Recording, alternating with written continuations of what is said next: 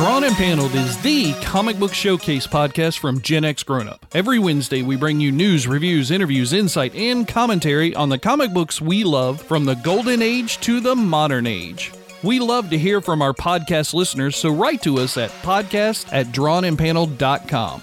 And if you enjoy what we do, please take a moment to support us by becoming one of our patrons at patreon.com/Gen X Grown Up. Welcome back, Drawn and Paneled podcast listener, to episode 31 of the Drawn and Paneled podcast. With me, as always, today is my radiant co-host, Rachel. Never been called radiant before, but thank you. You're welcome. And my name is George. In today's episode, we're diving deep into the first appearance of Venom as we discuss The Amazing Spider-Man issues number 298 through 300. And Rachel, there's a distinct reason why we're listing 3 issues in this first appearance, and that's really because I don't know what the hell qualifies as a first appearance after reading these 3 issues. Yeah, it was interesting. Right? I mean, we'll get into it as we get into each one of the issues. We're going to cover each one in depth on their own, but I don't necessarily agree with some of the information that we've gotten out there that one issue in particular is the first appearance, because I don't call what happened in those issues. I don't see how you can count that as a first appearance. Things happen in later issues that make it obvious that that's who it was, but there's no way if you picked up that book, you would know who the hell that was. Oh yeah, God no. You'd be like, oh, it's some guy. Exactly, okay. Right. Someone's mad at Spider-Man. Oh no. Right. And that never happens. Nobody's ever mad at Spider-Man. No so of course you're supposed to know who that is. Yes, everybody's mad at Spider-Man. They're always trying to get him. Just like Batman, Superman, or any of the other superheroes, there's always an evil person out there wishing to do them harm at any particular point. So I thought it was a good idea for us to explain and go through each one of these books, because I think they each have a significant piece of the Venom storyline as he's being introduced. Yeah, for sure. Well, let's jump into it right after this. We interrupt this program to bring you a special bulletin. In a bold daylight holdup, the Second National Bank was robbed by a thief with a flair for the fantastic. Dressed like Robin Hood, the bandit got away with $1 million in less than 20 minutes. Don't you know that you're a grown-up? Hey there, Drawn and Paneled podcast listener. I want to take just a second to tell you about something you didn't know you were missing. I'm John, and along with Mo, hey everybody, and George, hey, how's it going, guys? We are Gen X Grown Up. Gen X Grown Up is a website, YouTube channel, and audio podcast by and for Generation Xers, kids of the late 70s and early 80s who may have grown older but have refused to grow up. Every week on our podcast, we cover media, games, tech, toys, comics, games, and pop culture of yesterday and today through the eyes of guys who grew up loving that stuff. And every other week, we do a backtrack where we pick a single nostalgic topic from our youth and dig in deep. You can find us anywhere you listen to your podcasts, or find us right on our website at genxgrownup.com. If you're a Generation Xer or know someone who is, I hope you'll check out Gen X Grown Up. Your dinner cannot just be french fries. Basically, life sucks as a grown-up. All right, Rachel, first up, let's start talking about The Amazing Spider-Man issue number 298. I'm going to give everybody just a brief synopsis so they know what's going on in case they haven't read the book. In this issue, Chance, the evil supervillain, is back in business and working a new job for the Life Foundation. The clandestine organization wants Chance to steal an arms shipment coming into the West Side docks. That should be a piece of cake for the high-flying mercenary. However, the Daily Bugle dispatches an undercover photographer to observe the delivery. Guess who that is? I wonder. And beneath the moonlit sky, fireworks explode when Chance and the Amazing Spider-Man throw down on the dock. Ooh. So you don't have to read the issue now. We've basically given you the entire story. Now you know.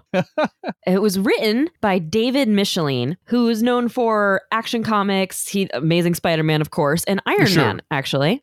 No, you say Iron Man. Wasn't he the guy who introduced Iron Man's problem with alcoholism? Yeah, he was, which is really cool because that's me growing up and knowing Iron Man. That was just who he was. I didn't realize that wasn't from the beginning. So now when you say growing up and knowing Iron Man, does that mean Iron Man from the comic books or Iron Man from the movie? MCU, mostly. I mean, my dad told me some Iron Man stories, but not as many as Spider-Man or Fantastic Four or any of that.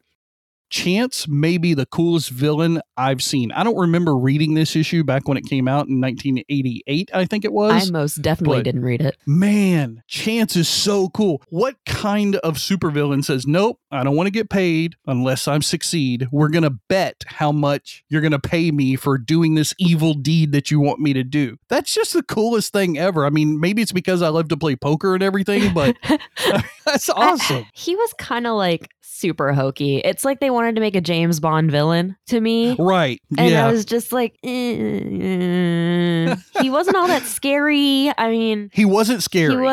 He wasn't all that intimidating either. I mean, it was kind of like a knockoff villain Iron Man, you know? A little bit, yeah. I mean, he had his little wrist anklet things, you know, and he flies around and shoots people with his, you know, different laser blasts and darts robot and stuff suit, like that. You know, the thing. He's not the villain that's gonna, you know, plan world domination, but that's kind of what I liked about him. I mean, I think in this storyline, because as you see, as we get into issue number 299, he kind of has to be a step down of a villain in order for Spider-Man to allow himself to do the things he does later on in this storyline of 3 books. But yeah, it was really cool. I will say also, we get a large dose in issue number 298 of MJ. Which I really liked. It was nice to see that she was important. She was just as important to the story as Spider-Man is. Well, yeah, they're just married, right? So it's kind of like she's a huge focal point of his life now because he's not just that lone hero with the girlfriend. Like, she's his wife. Yeah. And he's grown up. He's not in high school. He's not in college anymore. He's an adult now, and he's adulting and all that kind of fun stuff. But he's married as well as to anyone MJ. does it. Right. But it's really interesting to see how he kind of cobbles together his daily routine as Spider-Man, or sometimes his nightly routine, along with being married. I mean, because I don't think you've ever been married yet, right, Rachel? No, I have not. So I've been married for a long damn time at this point. And I will say, there's no way in hell my wife is going to let me run around at all hours of the night, even if she knew I was Spider-Man, without checking in once in a while and maybe even going with me on some missions. I know my wife, she's going to want to know everything, because that's just, you know, when your partner, that person you're going to spend your life with, they have this whole other life. That doesn't always, you know, work out well. But MJ really seems to be making a sincere effort to be supportive of wife. him. Yeah. And it's really weird for me because in my version of Spider-Man, they're divorced. Oh, right. Yeah. They're not together. She's with a firefighter. He's doing his own thing. Like, they are completely separated. They're still friends, but that's all it is. So it's really interesting to see. They're divorced because he's still a damn freelancer at the Bugle. That man hadn't gotten a full-time job yet. What the hell? You're still taking photos of yourself, mind you. I know. Don't you have any career goals? Come on, Peter. Well, now he owns a corporation. Oh, does he really? Yeah. Doc Ock takes over his body and takes him back to college. Wow. That's crazy. Yeah. He gets his degree and opens like Parker Tech or something. It's great. Parker Tech. Of course. Everything something is like the person's name in tech in all these comic books. I guess you put all your creativity into the tech. You don't think so much about the name. And being a freelancer, apparently he doesn't even have the money for the bus. He has to web swing everywhere. And he hates but it's it. interesting because he hates it, but he still does it. So I think that's one of the things that kind of grounds him to the average everyday person who reads these comic books. Like, if you look at Iron Man as an example, wealthy billionaire, you know, super genius, it's hard to relate to that, right? Or, you know, the Hulk, right? Bruce Banner, this super scientist who gets, you know, irradiated with gamma rays and everything. Captain America, this soldier who gets injected with a serum and lives for a billion years in the ice or whatever. Yeah, it's hard sometimes to relate to those guys. You can idolize them, and there's plenty of hero worship to go around, but really understanding them and feel like you can connect with them, Spider-Man, that's why he's the #1 superhero in the Marvel Universe, in my opinion. That's why they introduced him. He was one of the first teen superheroes that wasn't a sidekick first. So he didn't have anyone to really teach him. So he saved Marvel by just being relatable. We know that Spider-Man, he gets sent off on this mission to go photograph, this thing down at the docks and everything. And of course, he's going to web sling up his little, he needs the money because he doesn't have a real job. And he's got this super glamorous, like supermodel wife who actually makes so much more than him. And I like that they make the point of that in this book that, he feels guilty that he can't afford the apartment she should live in and stuff like that. Yeah, but he gets down to the docks. So, Well, yeah, but, for him, that's... Yes, it's very emasculating for the guy who saved the world. Exactly. But they get down to the docks, and that first panel where, he's kind of sitting up there watching and observing things, and right before Chance swoops in and everything, there's a scene where they show the different military officers, the guys standing guard over the shipment. Yeah. I'm telling you, those soldiers were just like the little green army men that Todd McFarlane had on his desk. He just copied those guys down and drew them. They even look like they're in the same positions as the little green army men in a couple of the cases. I'm like, yeah, really? They do. I'm like, wow, B characters if I ever saw them. You just see them and you're like, oh yeah, they're not going to make it. Yeah, no, those are all red shirts right there. So we have the big battle, right, between Spidey and Chance, and the lights go out and all this crazy stuff happens, explosions and everything. And Spider-Man, of course, he loses the shipment as wont to do in a story in order to have the next issue come around. No photos, even though he had his little SLR camera webbed up to the side of the building in automatic, and everything like he always does. But then at the very end, the whole story stops.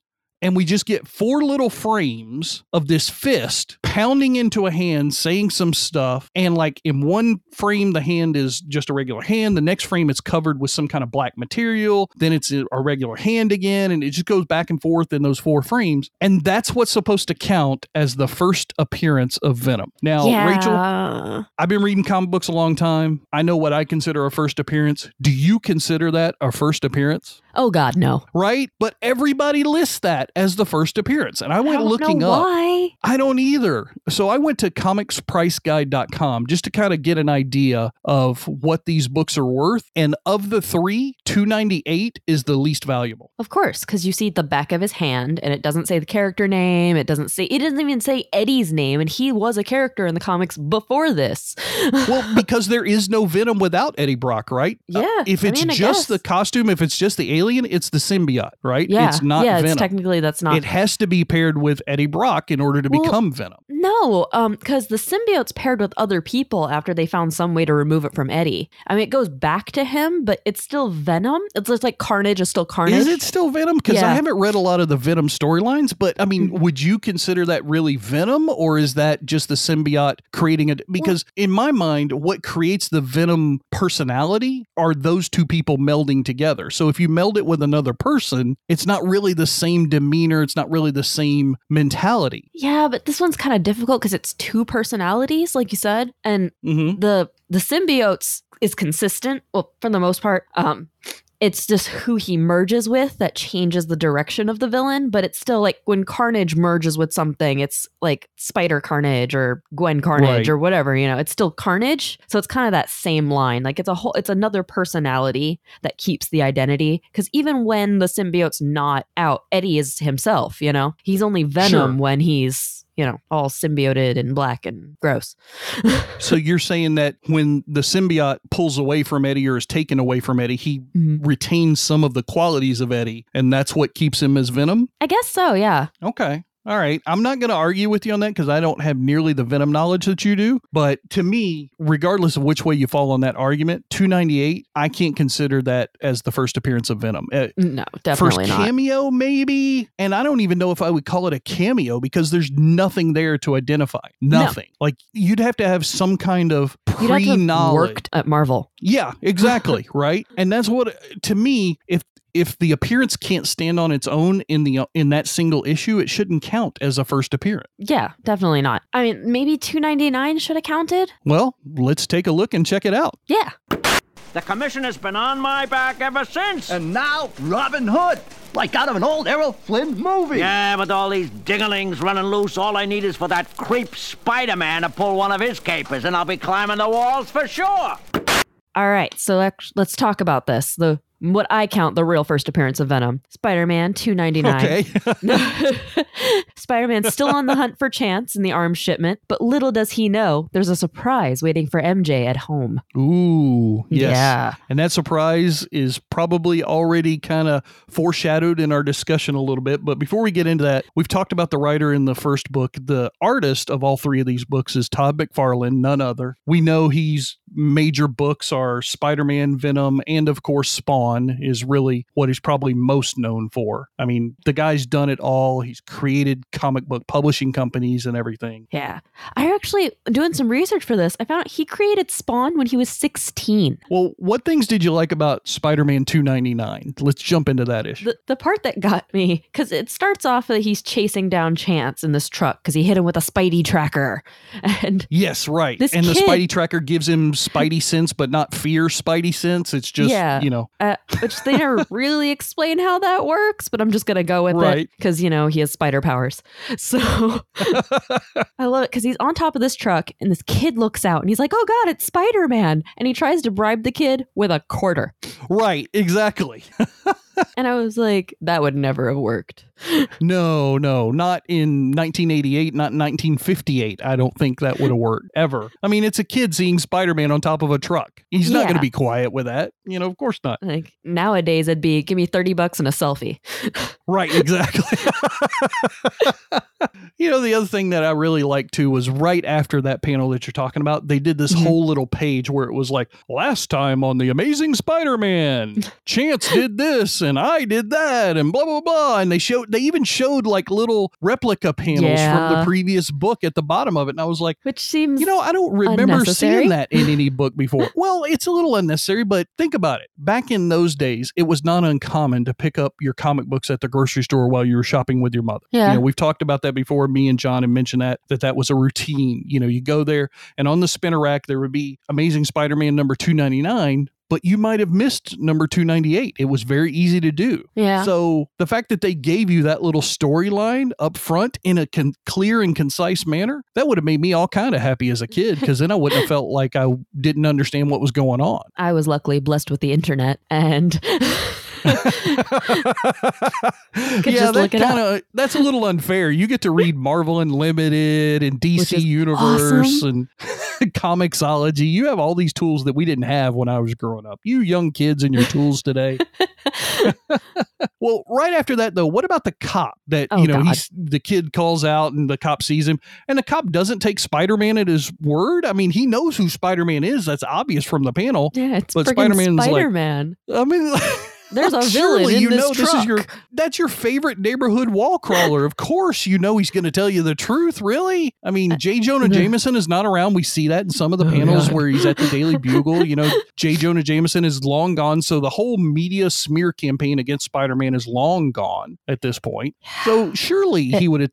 I mean, really? I guess that was the one cop who's never worked with Spider-Man before. I guess. I mean, it kind of reminded me of that scene in the latest Spider-Man film, Far From Home, where, they're at the reception, the charity event or whatever, and all the bad stuff happens in the trailer. And then he's just talking with the cops and everything like, oh, I got to do your job. Oh, and they're kind of palling around with him. They know who he is. Yeah. Yeah. And nobody's giving him grief for being Spider-Man. They're like, hey, we're glad you're on our side kind of feeling. But not in a world book. of superheroes, you should get used to it by then, you'd think. Yeah. So, Spider-Man, he's tracking these people down. He ends up having to take a bus and hitchhike a ride and everything to hitchhiking to get Spider-Man. to the bad guy's place in New Jersey, which is just totally awesome, after he does all his detective work and everything. I have to say, though, Sanctum Maximus is the best evil base name ever. It's like Mount Doom. I'm not going to disagree with you on that. Yeah, that was pretty cool, especially the way they announced it in that one like half a page panel, Sanctum Maximus, and like the trucks driving into the big place with boxes everywhere. And I was kind of just looks like a really overblown storage unit. Really? Yeah. Are you sure that's your evil lair? But I guess it was. Guess so. I mean, with the name like Sanctum Maximus, and had to be. Exactly.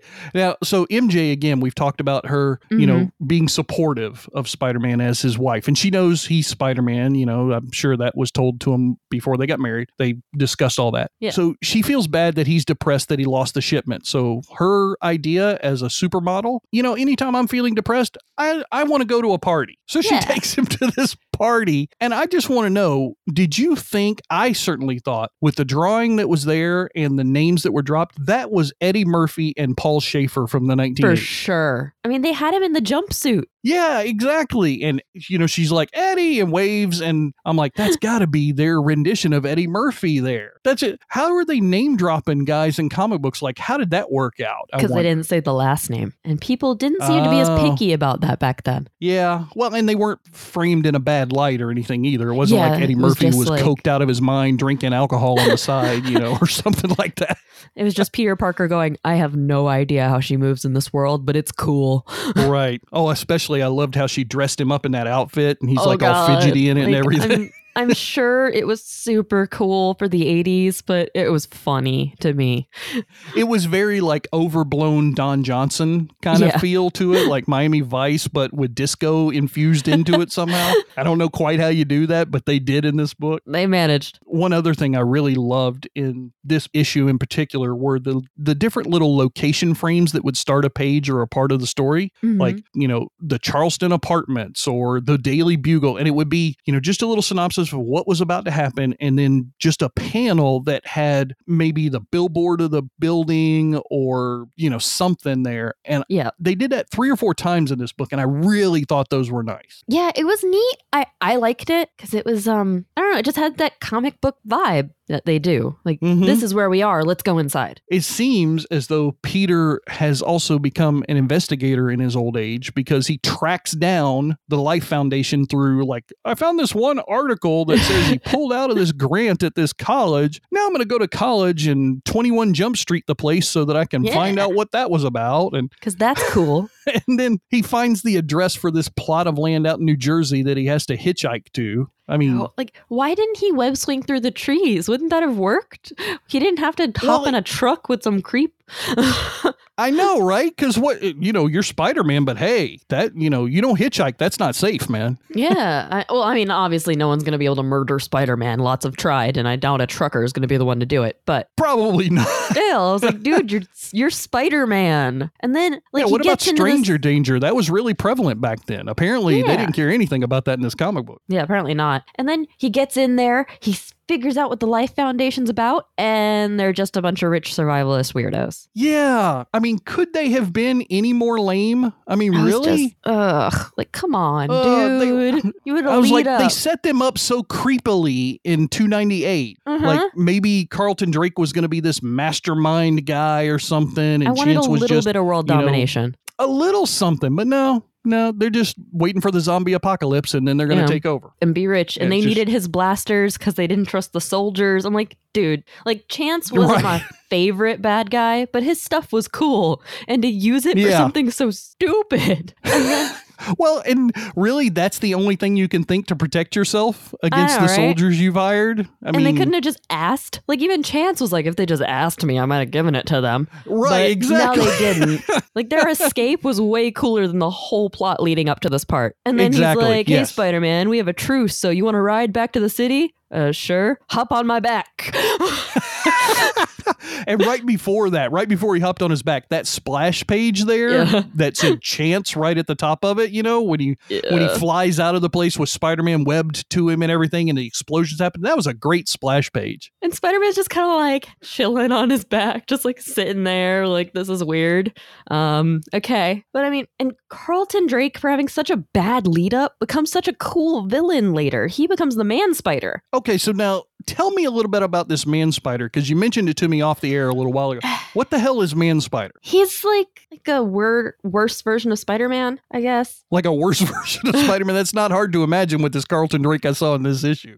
So does he mimic his abilities through technology or something because he's super rich and he can afford it like Batman? He tries to get Spider-Man powers, and instead of becoming a super cool person with spider powers, he becomes like this gross, horrible spider person, like extra arms covered in fur. He Brundle flies himself. Yeah. It's terrible and terrifying.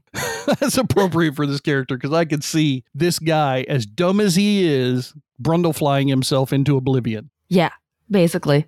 Okay, so Chance brings Spider-Man back home, but as they're flying home, MJ's walking into the apartment, right? And she's like, "Ooh, long day. Oh, hey, honey, how you doing?" And then it was like, "Oh, hey, honey." Yeah. Now that's a first appearance. That's a first appearance, right? Like that dripping speech bubble that says, "Hey, honey, I'm home." And, you just feel that gruff, like drooling, sinister voice and the face and the smile. Because, Spider-Man's black suit or his red suit for that matter, none of them have a face, like a smile, the mouth part, right? But of course, Venom does. That's one of his key attributes. And oh my God, and he's all like beefcaked up and everything there. And the claws are kind of long.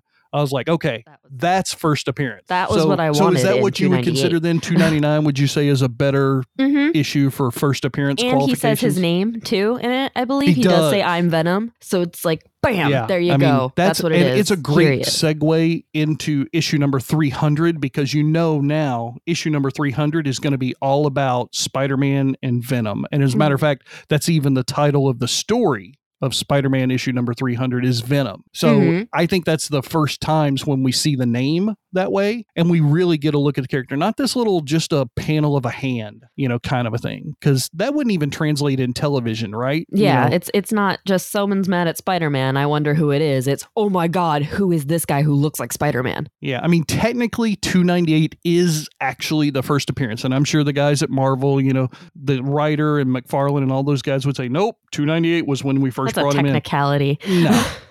I'm with you. I'm not counting that. Now, so we're both in agreement on Drawn and Paneled. Drawn and Paneled's first appearance of Venom is Spider-Man number 299. Yes. 15 million. Just the kind of bait a brilliant kook like this Mad Hatter would go for. Captain, you're going to get some help from Spider-Man whether you like it or not.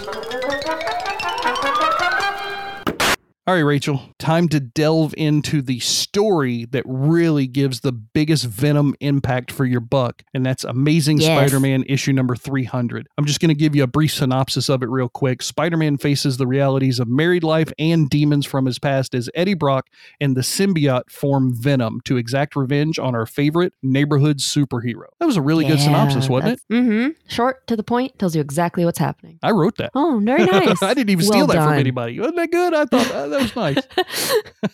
You should do this for professionally. I know, right? I'm still waiting to get paid. John at Gen X Grown Up still hasn't written our checks yet. That's why we had to kick him off the podcast. I know, right? So the letterer for these books was Rick Parker, who is known for Beavis and Butthead and Dead Boy, which was kind of a surprise since he's in on like Amazing Spider-Man, not like a more serious hero than, Beavis and Butthead. Well, this is also a guy who illustrates a series of parody graphic novels, which, just as an example to give you one, Harry Potty and the Deathly Boring. Really? I actually think I've heard that one. You've heard I think I know that one. I mean, you got to give it up for a guy who creates Beavis and Butthead and then goes on to further his career with Harry Potty. That's just awesome. Yeah. I want to meet that guy at some convention sometime and bring a Beavis and Butthead and find a graphic novel copy of this Harry Potty and get him to autograph him. That's awesome. Oh, definitely. That would be really cool. He seems like he'd be a cool guy to talk to. Now, you know a lot about Venom, probably more than I do. Tell me what you thought of the Venom that we see in especially this issue number 300. The one I read is a lot darker. Really? Darker than this? Oh gosh, yeah. He kills lots of people. In this, he kind of shies away from unnecessary killing. That's not Spider-Man. Sure. But eventually, like, him and the symbiote, they go nuts. I mean, you can't have that kind of relationship without losing your mind, especially with conflicting personalities. And Eddie's was always the weaker personality. Well, obviously he did something a little dark to MJ, but it kind of happened off screen, like between issues 299 and 300, because, 299 ended with him saying, "I'm home." And then 300 opens up with her cowering in a corner as Peter gets home. Yeah. And I kind of wanted to see what that was, and maybe they show it some other book later on, but then again, not seeing it was kind of cool too. Yeah, it made it more terrifying, and it looks like, I mean, like I said, this Eddie is less dark. He has a little bit more of a code of ethics, I guess. Sure. So I think he just scared the crap out of her. Like, he didn't hurt her. He didn't do anything like that to her. He just scared the ever-living crap out of her. Yeah, it was more to cement that he wanted to get Spider-Man's attention more than anything, it seems like. Well, Yeah. one thing that they mentioned in this book, they have those little asterisks and then at the bottom, see book, blah, blah, Yes. blah, blah, blah, blah. I want to point out that they made an error. Right? I know. So one of the little asterisks said, when he's talking about how he got his black suit, it's talking about, and it says, to know what this is about, go to Marvel Superhero Secret Wars issue number 9. No, ladies and gentlemen, it was issue number 8. I know because it's one of the ones that I've got on my wall in a CBCS, graded frame and everything. Nice. It's my original copy, and I Isn't love that when they cover were all, to this day. ported to this weird gladiator type thing? Yeah, and Battle then World. his suit got destroyed and he needed a new one. Yeah, that was the original Battle World. But the thing I found really cool was researching for the podcast. Do you know the original idea for the black costume for Spider-Man that would become Venom was conceived by a Marvel Comics reader named Randy Schuler in 1982. Yeah, he wrote them in a letter. Huh. And the editor-in-chief at the time, Jim Shooter, sent him a letter saying that this is cool and we want to do it. And they bought it from him for $220. Oh, you're kidding me. In 1982. $220. That guy is killing himself now with all these films and movies and everything else. Oh my God. That poor guy. Wow. Yeah, just that. I mean, he has to kind of be kicking himself. But at the same time, if he's a true fan, just knowing that one of his ideas went this far, I think would be satisfying for me. Well, and I kind of wonder, so he's got this symbiote and that's what becomes his new suit and everything. Is that why his Spidey sense doesn't work with Venom? Because he mentions that in the panels, like he knows he's being followed, but he can't really tell because his Spidey sense isn't going off. Yeah, it's because the suit was so close to him for so long and it never set off a Spidey sense. So now Venom doesn't either, which is kind of terrifying if you know some of the stuff Venom does. Oh, yeah. Well, from the way you're describing the current Venom, I mean, good Lord, that's just horrible. I mean, the Venom I know, when he went on a kick of being a good guy, he would eat rapists and muggers and that kind of stuff. He would save them, but there'd be a pile of blood and gore and goo. Well, I mean, was it always bad guys that he went after at least? I hope. Yes. Okay. He tried to do that code of honor thing, but they weren't always bad enough to get eaten. I mean, I guess it depends on what they did, but yeah. He becomes like this, like the hero to the homeless guys and the hookers and that kind of stuff. He becomes their hero because they don't get hurt because these guys are afraid they're going to get freaking eaten. So kind of like the anti-hero to the traditional hero then. Yeah, that's about as heroic as the one I know gets. Well, I want to ask you a question. So Spider-Man is depressed. This is issue number 300. He's sad because, he had to let Chance go and all that stuff is going on and everything. So at one point there's, she's like, you got to get a job. Why not do fashion photography and blah, blah, blah and all this stuff. And he's like, okay, that's great. And he's still depressed after he tries to, photograph her. And he's like, oh yeah, baby, make love to the camera. All this weird, like typical photographer he's like, lingo. This is stupid. I'm not cut out for this. And so he's just kind of sitting in the corner of their apartment. And she says, oh, he's still depressed. Well, I know what'll perk him right up. And then she just like, all the clothes come off. Is that, okay, so Rachel, do women really think that way? Is that what, because I would have gotten sad a lot more often in a lot of my relationships growing up if that was true. Well, I will say this comic was written by men. Okay, fair enough. Good point. I just thought, oh my God, there's no way that that's based in any form of reality whatsoever. That had to be fantasy writing right there. Probably a whole lot of wishful thinking. Well, so we've got one other strong female character in issue number 300, and that's Aunt May. Oh my God, is she so Aunt sweet in this book? Like, she's delightful. That little play between her and MJ in the kitchen after the dinner when they're talking. But you're still family. Come over. We love you. And she's like, but I don't want to meddle because, nosy relatives cause marriage breakups and all like this. And MJ's like, no, you're not being nosy. You care about us. That's not the reason this is going to fall apart. Come visit. We're going to fall apart because your nephew is an idiot, but that's okay. Yeah. It's like, it's not your fault he's a dumbass. He got bit by a radioactive spider. Right. He doesn't make the best life choices to begin with. No, he does not. Man, but that was such a sweet little scene. I don't quite understand how it found its way into the storyline. It seems like that should have been maybe the next issue. It felt like it was more grounding. Like, because, MJ's freaked out in this. She forces the move because of whatever Venom did to scare her, she couldn't stay in that apartment anymore. Yeah, like at the very beginning, they have to go to the hotel for a few nights, right? Yeah. And then she, gets the apartment. And I'm not even going to go into that because just as the whole taking off of the clothes thing isn't real, there's no way that people with my personality would say, oh, honey, of course it's so awesome that you want to move us to this apartment that I can't afford. I'm going to be so good. I'm so happy with your decision. No, that's an argument waiting to happen. What I liked was, because at the same time, he doesn't have a leg to stand on because his choices became her nightmares. Yeah, but would you say it's also kind of her choice, though, too? Because she knows he's Spider-Man and she marries him anyway. So that's kind of on her as well, isn't it? But the secret identity should have protected her. She didn't expect some alien that he thought he killed to attach to somebody else and tell all their secrets. Well, that's a good point. Yeah. I don't know who's that on, really. That might not be on either one of them. That's just kind Probably of a little column A, little column B. Little column A, all right, I'll give you that. Well, I want to ask you, because you mentioned it earlier. So Venom, you said he's super dark now and he eats criminals for breakfast with his Cheerios and everything. But in this book, there's this one scene where they're back at the church where Spider-Man first thought he had killed Venom. And there's a police officer there who, he sees the guy break in, he finds the broken lock and he's like, oh, people have been stealing from the poor boxes. You're coming with me. Yep. And then Venom and Eddie Brock kill him, but he didn't want to. Like, he was really conflicted about that. Which is weird because the Venom I know would have just killed him. And honestly, that's still pretty dark because he didn't have to kill him.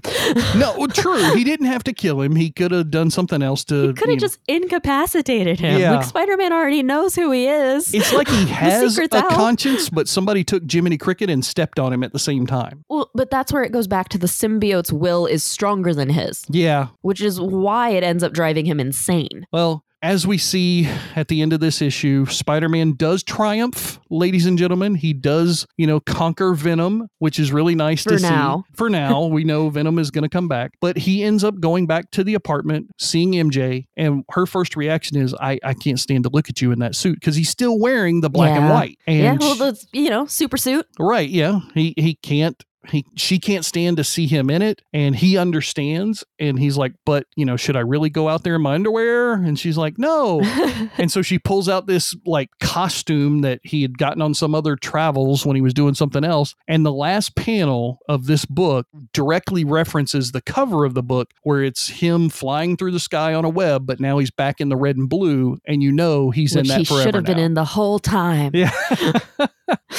It's a nice culmination of a long story. I mean, if you think all the way back, I think Secret Wars was 1984, roughly. Oh, wow. I think. Yeah, this is quite a few years. Yeah, so 4 years at this point, if my math is correct, and if I'm right about the 1984. I mean, what a great wind up to how that started so innocently in Secret Wars issue number 8, with just this little thought machine that creates this symbiote uniform. A cool suit. Yeah. And of course, it doesn't end here. As you said, Venom goes on to eat more bad guys as he grows older. The world forevermore. Right. No. And there's 4 other symbiotes that, come about throughout this whole thing. Which I think are also because of Carlton Drake. Yeah. Yeah. I think I remember you talking a little bit about that. He discovers them at least or something. If he didn't create them, he at least discovers that there's 5 different symbiotes. I don't know if they're going to pursue this in any of the films as they come. I know there's going to be a Venom 2. The Venom movie, they kind of did. Right. I mean, with their own creative license, but the Venom movie actually wasn't that bad. No, it wasn't bad at all. And who was it? Tom Holland? Was that who was in it? Mm-hmm. Yep. I think that's his name. No, Tom Hardy? Tom Hardy, not Tom Holland. Who's Tom Holland? I don't know. He's not Tom Hardy. I have no idea. But not who we're talking about. Yeah, Tom Hardy. I mean, that movie, it seems like maybe they could set up, and now that we know Spider-Man's license is no longer a part of the MCU. No. I guess they could change their mind. I mean, maybe. It really seems like they're not going to with some of the statements that were released soon thereafter. And I finally watched Far From Home, and it was awesome. It is awesome, yeah. I hadn't seen it, which made me even more angry about this Sony Disney bull. Yeah, like Sony, Disney, really, get your shit together, because Rachel wants to see Spider-Man in the MCU. If that's not motivation enough for you, everybody does. I mean, mostly they brought back the same JJJ. Right. Yeah. No, but I think it's more important that you want it, because if Rachel wants it from Drawn and Paneled, that should be enough. I'll use all my non-existent fame to get Spider-Man back into the MCU. Do me one last favor, Spider-Man. Sure. What is it? Take this helmet off my head. Helmet? Oh, yeah. It fits so close to your head, I didn't even notice it. Just thought you were kind of bald. If anything in this episode has piqued your interest, we put links in the show notes you can click on to find out more. Catch up on past shows and be alerted every week when a new one drops by subscribing to us wherever you get your podcasts. Also, if you're enjoying what we do, help us keep the lights on by becoming a patron at patreon.com/GenXGrownUp.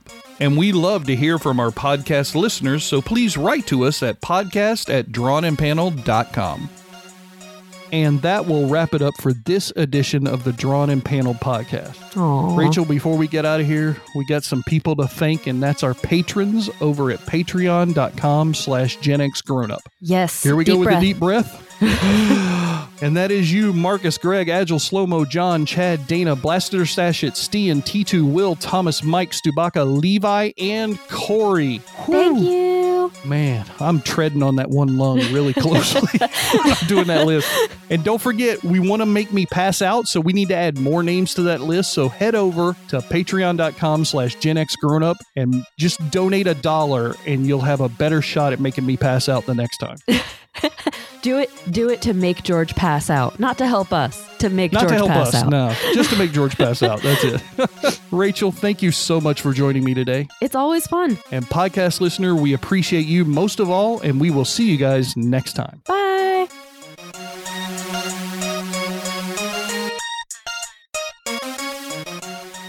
Gen X Grown Up is a member of the Evergreen Podcast family. Learn more at evergreenpodcasts.com. We're also an affiliate of the Geeks Worldwide Radio Network. You can check them out at thegww.com.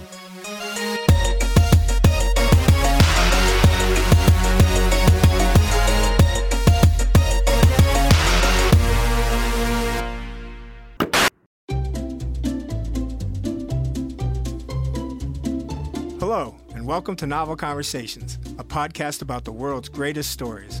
I'm your host, Frank Lavallo, and for each episode of Novel Conversations, I talk to two readers about one book. And together, we summarize the story for you. We introduce you to the characters, we tell you what happens to them, and we read from the book along the way. So if you love hearing a good story, you're in the right place. Our 9th season is coming this fall. Tune in to hear from some of the all-time great authors, Charles Dickens, Jules Verne, F. Scott Fitzgerald, and more. Subscribe to Novel Conversations wherever you listen to podcasts.